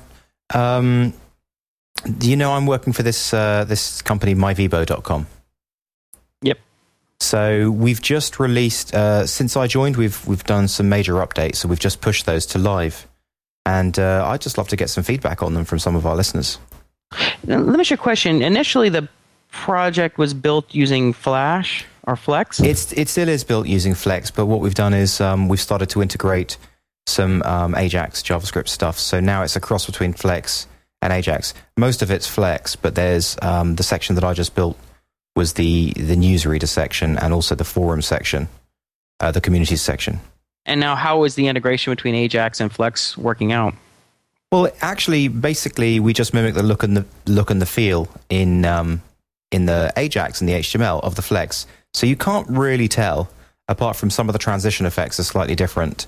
But what happens is you click on the main nav, and it flicks in an iframe and then overlays that iframe on top of the Flash, and then you're using HTML. So what is your perception of Flex in comparison to using Ajax? I mean, I know that you weren't as crazy about it. They were using it, and they had a lot of expertise put into it. So how's that all sorted out? Well, I mean, my general feel about the Flex versus the Ajax issue, the thing for me is I'm a kind of stickler for latency and just the general feel of something. So what I notice about Flex is a couple of things. Firstly, the fonts don't seem to render as sharply on most of the systems that I look at in Flex as they do as HTML. And secondly, there's a kind of a latency factor when you're scrolling, like it doesn't feel quite as smooth. But, right. To be honest, I mean, in a major application like this, those 2 points aren't really that significant. Like, I don't think that it's bad that they built it in Flex, for example. I've never been that crazy about, I mean, I've seen, I guess, a number of web apps that were built in Flash completely. Right. Not really that crazy about them. I mean, there's certain instances where you need it when it's like really video based or something like that. But I prefer when you use it kind of for specialized components. Like I think and Google Finance, the graph, the chart, the stock prices and stuff is in Flash, and that looks great, and obviously the video players and stuff in YouTube and things like that are great. But whenever I've seen the whole page is just one big Flex app, it always just seems really tacked on. It looks really weird. Do you remember there's a product called Blist? Do you remember those? And it was kind of like an super Excel database kind of thing, and it just feels so weird. It just doesn't feel right to me. Well, I mean, the way that they've done MyVibo, I think, is pretty good use of Flex. I mean, the only thing I'd say is that the really big downside that I can see, the one major drawback, is that with modern apps, like basically modern Apple stuff, your app can't run on any Apple stuff, basically. So it's not going to run on the iPad. It's not going to run on the iPhone. You can't reuse code for those platforms. So to me, that's the major issue with using Flash or Flex today. Mm-hmm. But anyway, just to get to the point, which is I'd love for any listeners to go to myvibo.com and just have a look at it and just send me an email. What do you think of the idea? What do you think of the user experience? In your opinion, what are the best parts of the site or the idea, and what are the worst parts of the site or the idea? And just send me an email to justin@myvibo.com. That's justin@myvibo.com, and myvibo is myvbo.com. So thank you very much for checking that out. All right, so I got something for our Hacker Health segment. Oh, great. Go for it. So I saw a post that was called Exercise Boosts Your Brain. Here's how. And it was on Singularity Hub. And essentially, I mean, I don't want to go too into the details because, it's kind of not really important, but I guess there was something to do with you have some kind of an inhibitor that's in your brain that when you don't exercise, that there's more of the inhibitor and the inhibitor is something for the development of new neurons. So essentially what happens is that the long and the short is that if you exercise, it stimulates the creation of more neurons.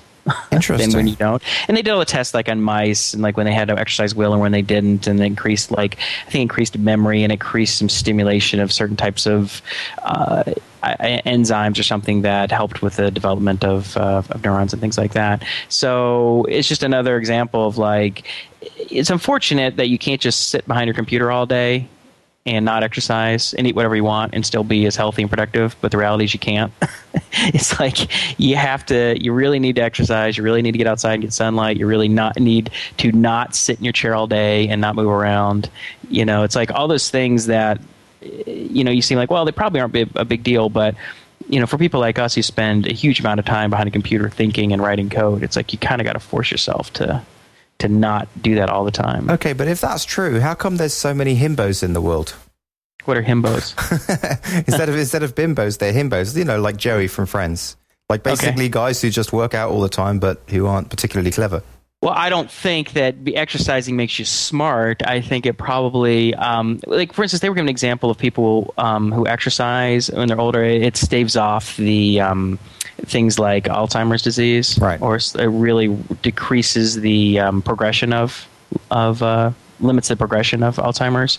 And older people who do exercise regularly are much sharper, more alert, have better memory, think faster, have faster reactions, mental reactions. Yeah. And it just goes all the way down. I mean, when you're so I think what it probably does is it just keeps your brain is sharp if your body's sharp. Your body's sharp because it's all part of the same thing, right? And it's just like, if you treat your body poorly, you don't eat well, you don't sleep enough, or you sleep poorly, you don't exercise. I just think your brain is part of your body, right? Yeah. So, I mean, it's just probably it's almost intuitive, but the science keeps backing up these things that when we move further and further away from living how, say, we evolved to live, 50,000, 100,000 years ago, the worse our body seems to do. So, anyway, that was my topic for Hacker Health segment. Nice. Did you see the logo that Felix Long sent in on the forum? Yeah, I did. But can I ask you, before we get to that, can I ask you a question real quick? So, yeah, sure.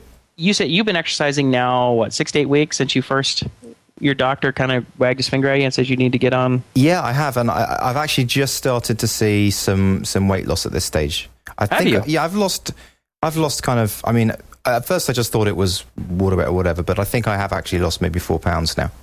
Yeah, see, that's good. That's great. Yeah. And you've dramatically reduced your blood sugar, which is the big issue, right, for diabetes.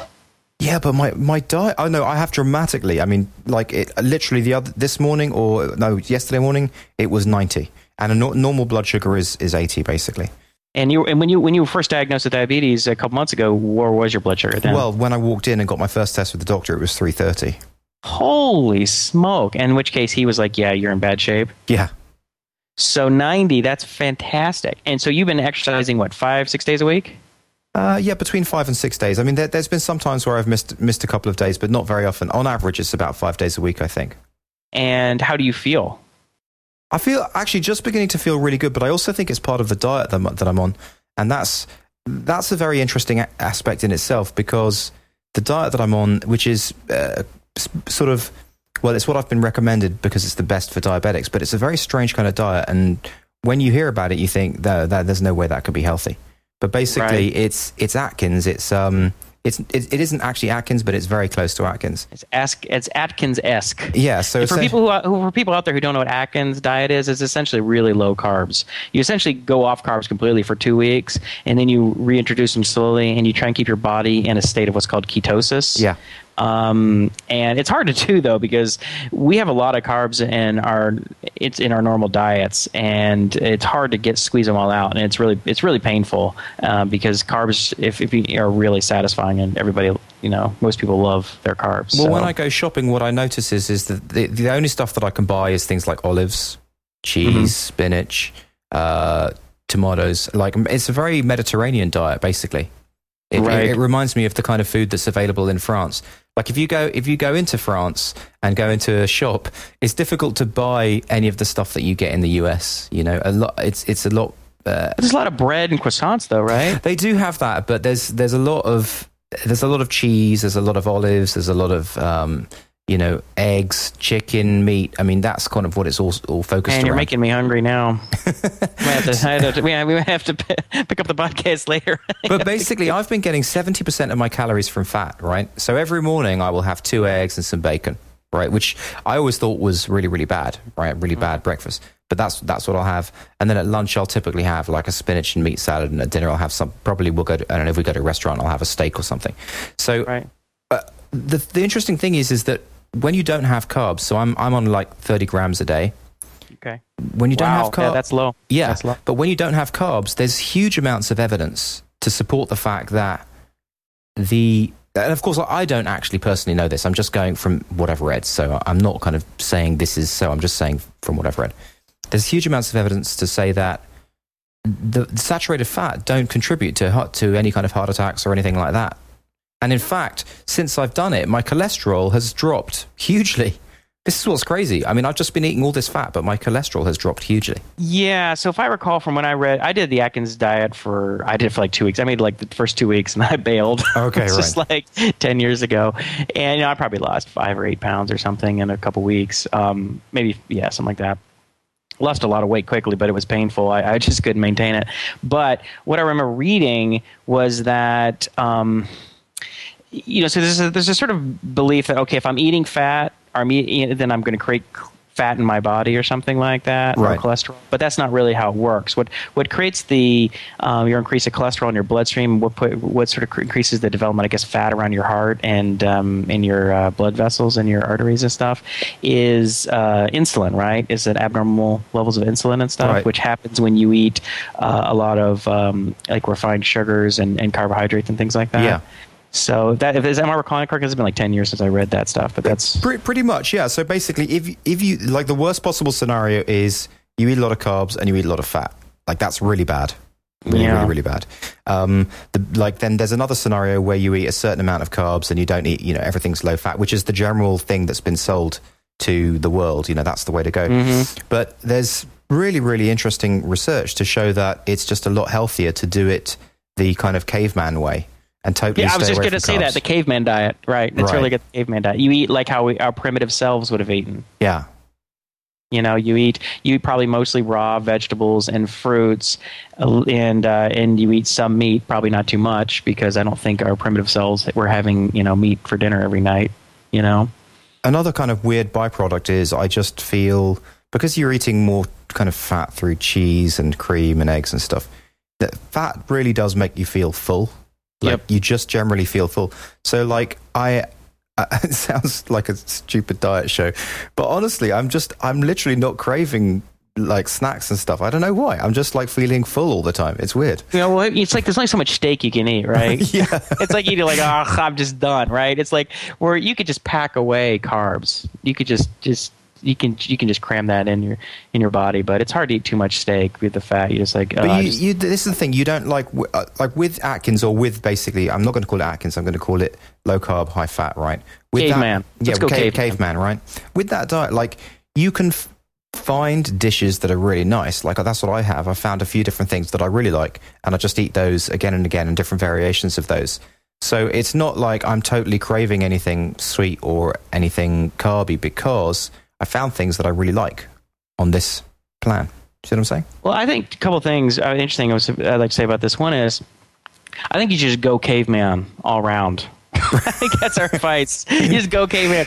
Think about what the caveman did and just do that. Is the caveman outside get sun? Yes, do caveman. Did the caveman take naps in the afternoon? Yes, go caveman. Did the caveman eat breakfast cereal? No. I think you found the title of the show. Water, go caveman. It's Go Caveman, right? Is that the title of the show? Go caveman. Yeah, that's a possibility. Yeah, I think that's for one thing. But the other thing is this, right? And we were discussing this early about, and I was saying, the way I do software, the way I create things, and I'm just saying, look, that's the way I do it based on my particular context of who I am and what I want to do and how I want to work, and it's not the same for everybody. Right? Everybody has their own context, their own constraints, their own personality, and their own sort of knowledge base.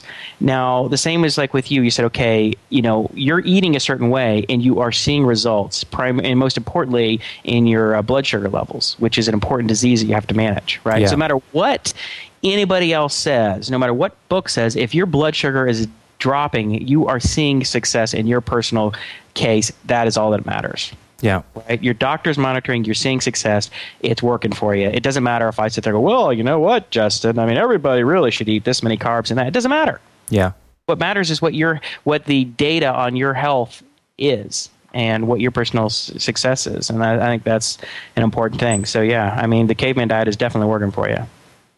Well, yep. So that's it. We should probably move off that topic. All right, health. That's our health watch, 2010. We've just so everyone knows, we actually had to cut this recording into two segments.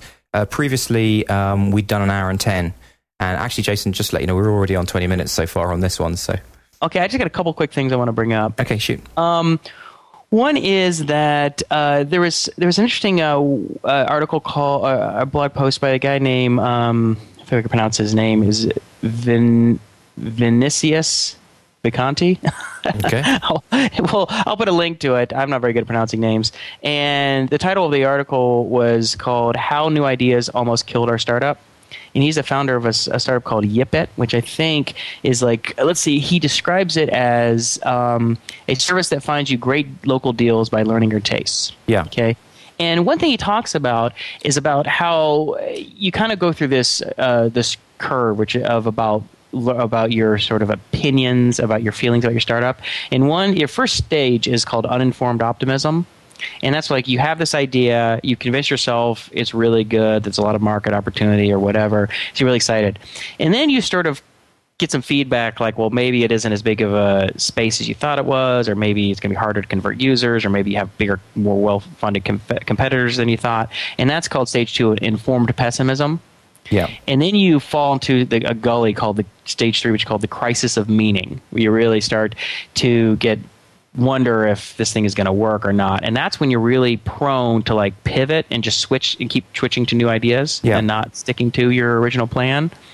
And if the next stage, either you crash and burn at stage 4, or you pull out of your gully, you pull out of your nosedive and you come to informed optimism. Like you you learned enough to understand what the weaknesses are of your product or of your market, but you figured out how to pivot or address it in a way that's going to be positive. And so anyway, I think that's really interesting, sort of path, because I think we all kind of get in that go through those stages. And I don't know, what do you think about that for, say, Plugio and Swarm? What have been your path of your sort of psychological path through it?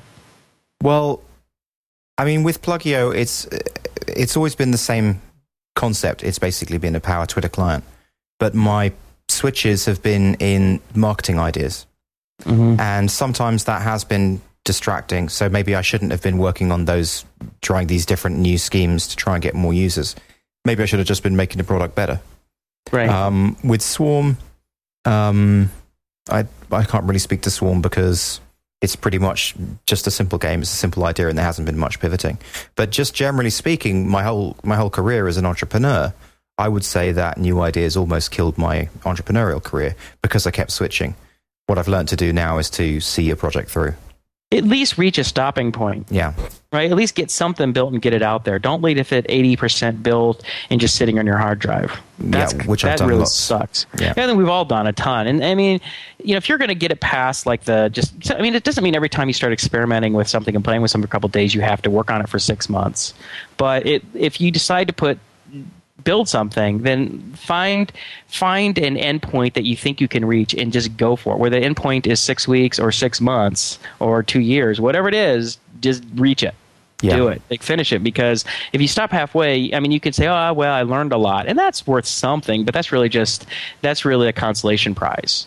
If you can get something that people can use, or you can use, or at least you get some kind of value beyond just a learning. Because I think a learning experience, we all learn, but that's just such a low return on that much effort. Yeah, I think.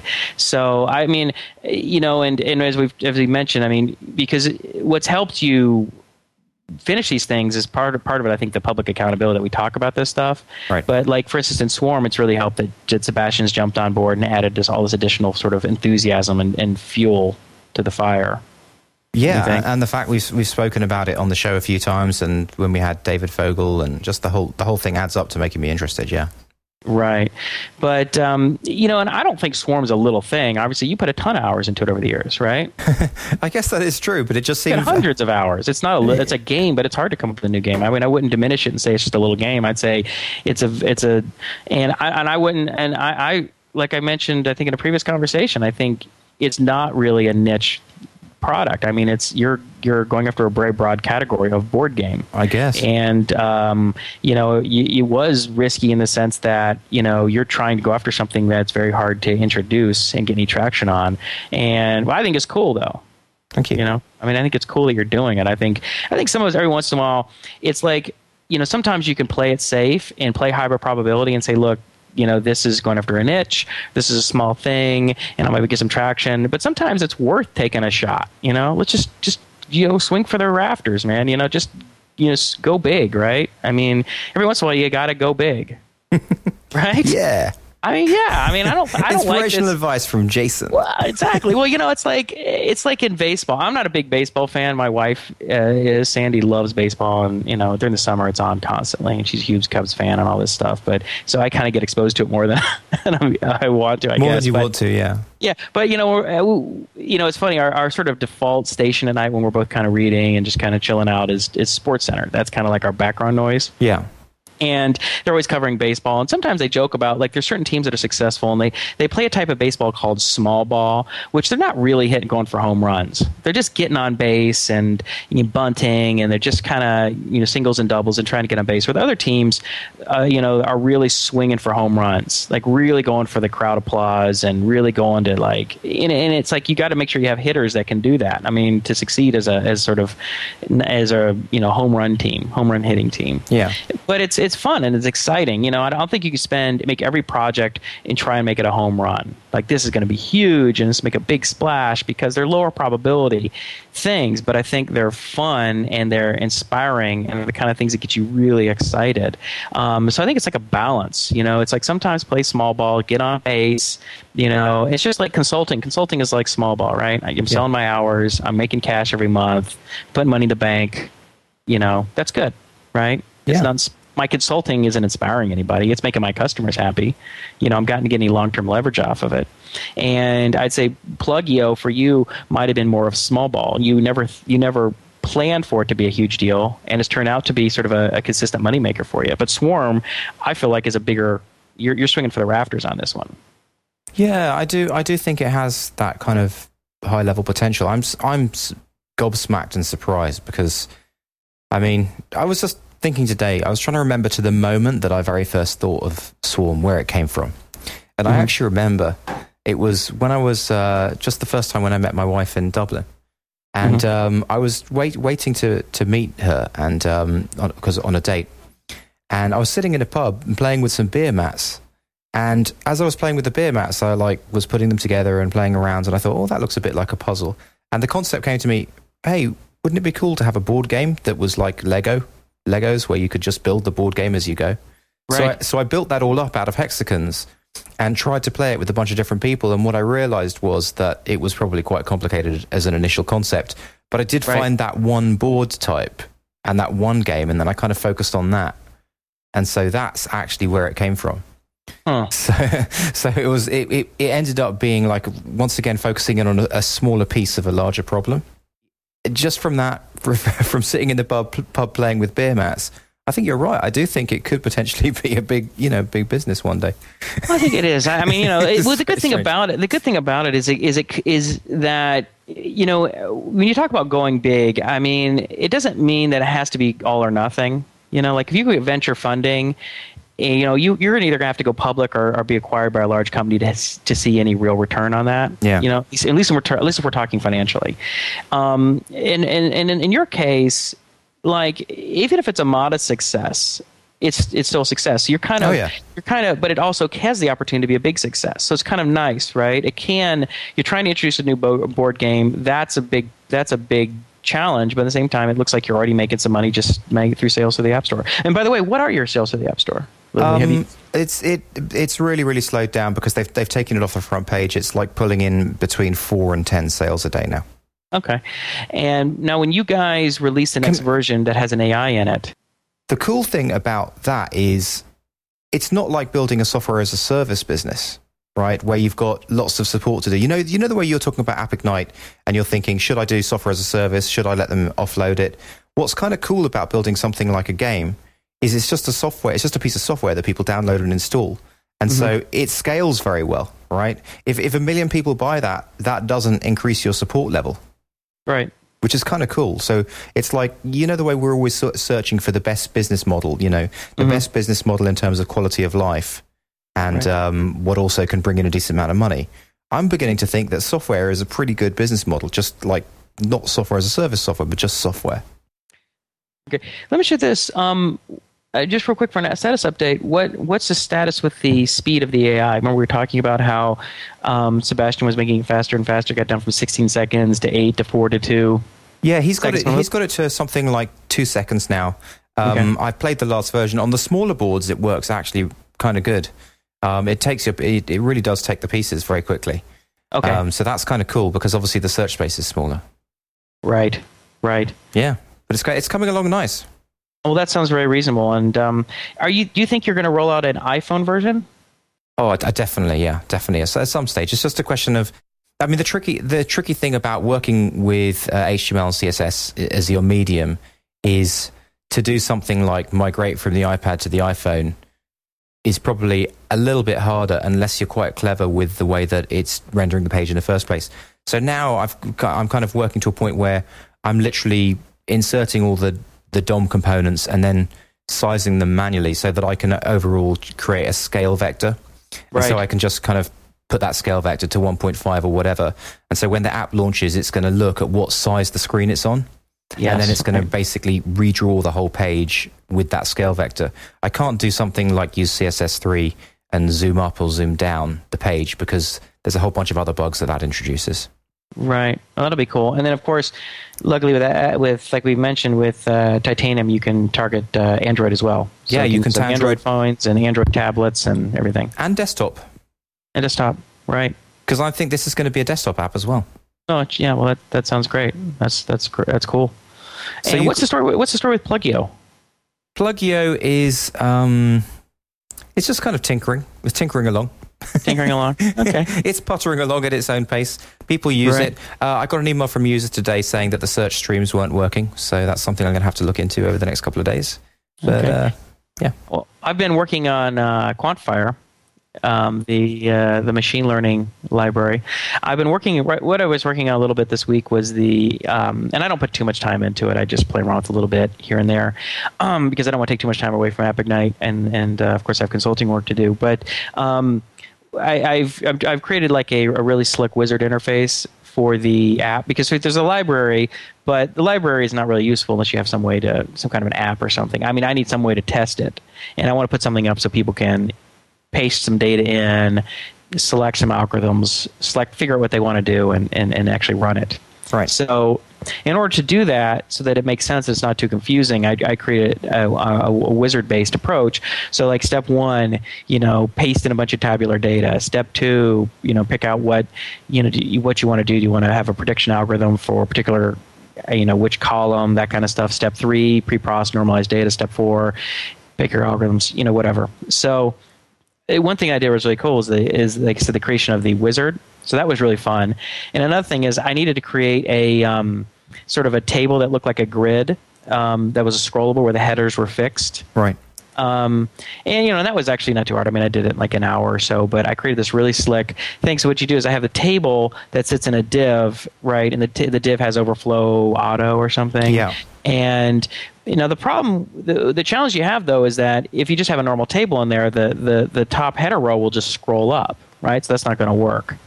And I didn't want to draw it, so it's like, well, I draw some kind of headers above the div, because that looks kind of weird. It doesn't look very cool. So if you look like a grid, like on Windows or the Mac, the grid is within sort of the scrollable window. Yeah. I mean, the header is within the scrollable window. And so what I did, I said, all right, I write some JavaScript to take a look at and look at the size and everything of the actual header line, and then it puts a div that has a z-index that's on top of the actual table and has the exact same properties and everything as the actual grid. So when you're scrolling, it doesn't move and it looks like a normal grid. So that was kind of cool. That's a good idea. Yeah, that was kind of neat. And it was fun to build that. So, because when you paste in your data and then it does an analysis and says, all right, well, here are your 5 or your 10 columns, and you want to be able to just display, well, column 3 is this variable name, right? And you'll be able to scroll through and you might have 5,000 or 50,000 or however many rows, and you want to be able to scroll through and kind of look at and kind of eyeball the data and see how it normalized it and that kind of stuff. So does it use position absolute to stay there? Yeah. Mm-hmm. Nice. So he sits on top of it, to the absolute position of left and top of 0 and z-index. I don't think you have to do a z-index of 0. You just, if it's as long as it's after the initial table, it'll just end up being on top of it. Yeah, excellent idea. That was it's very easy. It doesn't take up any processing. So if you ever resize, you just do an on resize. So whenever you resize the actual div that contains the table, you resize the table, and then you resize the little header div. And so I suppose you're putting some padding on the top of the table, or doing a margin on top of the table or something. Well, actually, because what you do is you make the very first row is the header row, right, and you just make actually a clone of it, which is in the div that sits on top of it, right? Because you want it to be the exact same height, so that when it's scroll all the way up, that it looks normal. So do you? That's something that I do in jQuery quite a lot. Is I'll do something like that, but rather than manually create the clone, I'll basically load the app and then use jQuery to get that element. I'll get the HTML and then reinsert it in the DOM. Do you do something like that? Or? Yep, exactly. Oh, yeah, sweet. You just kind of create like that. So, I mean, my JavaScript library that I use is very similar. I mean, I was looking at jQuery the other day. It is very similar to jQuery. It's like JSON query. That's fantastic. Do you use chaining in your library? I don't use chaining very much. I've never really, because what I do, one thing I see is that it seems like in a lot of this jQuery, at least in examples and things that I've looked at, you'll do something like you'll put like the $sign and you'll put like an ID or a class name, and which will grab either that element or all the elements that match that class name, and then you'll do something to them. What I usually do, because I do things in a very object oriented sort of way, and my code looks a lot like C# or C++ or something. Right. So everything is sort of objects. And so I'll say some function, it needs to get a member variable that says the div. I'll say this .div equals $sign and whatever the ID is. And I just maintain a variable to that div. Right. I don't every time I need it go query for it. I mean, I just do it once. And then I have a handle to it, and then I, manipulate that handle. So I find that simpler. So a lot of times in the init or constructor, or if I'm doing like a lazy query, well, I only query it if I need it, I'll just do it once, and then I have a sort of a handle to it. You know that this is going to be an incredibly long show, right? This section's 40 minutes already. Oh, okay. On top of 1 hour 10. Okay, well that's fine. We can wrap it up then. Do you want to say something about the TechCrunch, the techzing logo? Oh yeah, just that Felix Long. Maybe I'll just quickly read out a couple of emails that were sent in. Felix Long sent via Twitter and also posted on the boards on the forum, techzing forum. Basically, his idea of a logo. Did you see that? I did. It was like a techzing with like a spaceship or something. With an alien. Yeah, the well, G like was an alien. Like Reddit has the alien logo. That's we have right. Yeah. Alien. So I also got an email from Steve. I don't have his surname. Basically, he says, "Hi Justin, I just wanted to say hi and thank you for your podcast. I'm a coder developer living in France, originally from London. My latest project is karsa.co.uk. That's karsa.co.uk. And then he finishes it off with, I'll be stalking you from now on. Smiley face. Nice. So something else we had posted to the board was Neville says that we rather than calling it Generation 0, we should call it Iteration 0. Iteration 0, right. Because that's not bad. Yeah, all agile projects that you have your first iteration 0, which is basically where you set up the project. It's the beginning of things. Right, I like that. Well, that was always my thought. Like a theme is like what our core theme is the process of creating something. Yeah. It doesn't necessarily have to be software, but it's just kind of creating something out of nothing, something cool. But iteration 0, let's just say it's not the catchiest name in the world. Yeah, well, it's so hard to settle a name, obviously, because we never seem to settle. We'll probably like episode 1058. What are we going to call this thing anyway? Like a retirement home arguing about the name. Well, Joan. Do you remember Joan's last name? He was the one who actually designed a techzing logo for us. No, I don't know. Let's look that up. I've got one more email to read out. Yeah, it's João de Silva. Yeah.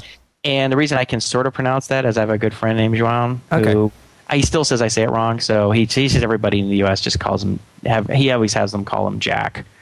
He's like, nobody can say it. He's like, forget it, just call me Jack. But so yeah, he came up with some cool ideas for the techzing logo. So we definitely appreciate that. And I think John said he was going to let us know what his portfolio is so that we can help return the favor and bring some attention to stuff he's working on. Okay, cool. So then also the final email I've got is from Jim O'Halloran, and I'm just going to summarize his email. Basically, he says he tends to listen to techzing on his way to work, so it's a commute show for him. He's been listening since episode 1. This is the first time he's commented in the 56 episodes he's listened to. He wanted to talk about AppIgnite, and he said that exporting AppIgnite might be more trouble than it's worth due to the local environments, etc. Yeah. Yeah. No, that's a very good point. I mean, I've spent a lot of time thinking about that, and I think ultimately I'm going to have to come up with some kind of a hybrid model that really depends on, I guess it depends on the direction. I don't think I have to figure it out to start, but what I might do is host it to start and then ultimately either create a relationship with a hosting provider like a Rackspace or something, or use something like EC2 so we can deploy the exact environment and they can have their own sort of virtual machine or something like that. I think so, because another point that he makes, which is well taken, is that designers, or to be honest, any of your target market may not easily have their own servers. Yeah. Yeah, it's too much. It's too much of a. It's too much of a barrier. It's too much of a pain to ask people to have to deploy and set up another account. Yeah. But what you want to do is you want to make it easy for anyone, whether you're a coder or a designer or neither, and you want to get something up real quick, that you can do it without having to go through a bunch of headache. But what you also want to do is give people a path who want to customize it and write some custom code to integrate with it or integrate with other things that they're doing. Give them the ability to do that. You don't want to lock them in. They're like, well, I could build this little thing, but we got all this other stuff and we can't extend it, and that really puts a ceiling on what we can do. I don't want to do that. Right. And a couple of philosophies, guiding principles that I've had from the start with AppIgnite is one, which is make the easy things easy and the hard things possible, which I think is the old Perl statement. And I agree with that completely. I mean, you should be able to set up a basic web application or even a reasonably complicated one that, really quickly, without any coding and without any particular knowledge. But if you need to do some custom stuff, you need to write some custom code to do some really interesting, sort of very specific algorithms, or integrate with some other systems, or integrate with some other APIs. You should be able to do that, and that's going to be my philosophy for this with AppIgnite. So that's really what I'm going to be trying to do. The second thing is that I want the greatest possible turn for the least amount of effort. Right. So how much gets generated? How much is created with the fewest number of clicks? Like fewest number of decisions. Like it'd be great if you have 3, 4, 5 clicks and something happens. Something happens. Not like, I have to, because right now, if you want to build an application, you have to write a ton of code and use frameworks and stuff. I mean, it's tons of decision, tons of code, tons of thought go into it. So my goal is to decrease that ratio to the point that there's very little effort and very little decision making or hard decision making that has to go into creating something that is valuable to people. And that's a very worthy goal. And I can't wait till you make it so I can start popping out little micro businesses left, right, and center. I hope so too, and I got a lot of really nice. By the way, I've gotten a lot of nice feedback, and I really appreciate everybody's who's commented on the topic of AppIgnite and who sent me emails in support of it, or because they have an interest in it. And I'm doing my best to get it out as quickly as I can. I'm shooting for the end of the summer. We'll see. Hopefully, I can get there. The reason it's taking so long is it's obviously a big problem, and I just don't want to hand out something that's just a piece of junk and it's just breaking. I mean, I don't want to waste anyone's time. Obviously, whatever I do release will still be a very early version, and it's going to get prettier and more powerful and easier to use and all those things. But I just want to get to the point where you can create something without too much pain. And you know where to go to find out about that. Go to appignite.com and just plug your email into the email sign-up list. Yes, please. So I don't feel so bad that I have so few emails. That's right. Yeah. Put your email on the list, and we'll be part of the private alpha, beta, whatever you want to call it. So I guess that's probably a show for us, huh? Yeah, I think so. I think it's been a pretty good show. It's a longer show than normal because we split it up into the two halves, and maybe the first. I talk too much as usual, so that's just always. I wasn't going to say it, but since you say it. All right, that's a wrap. We're out.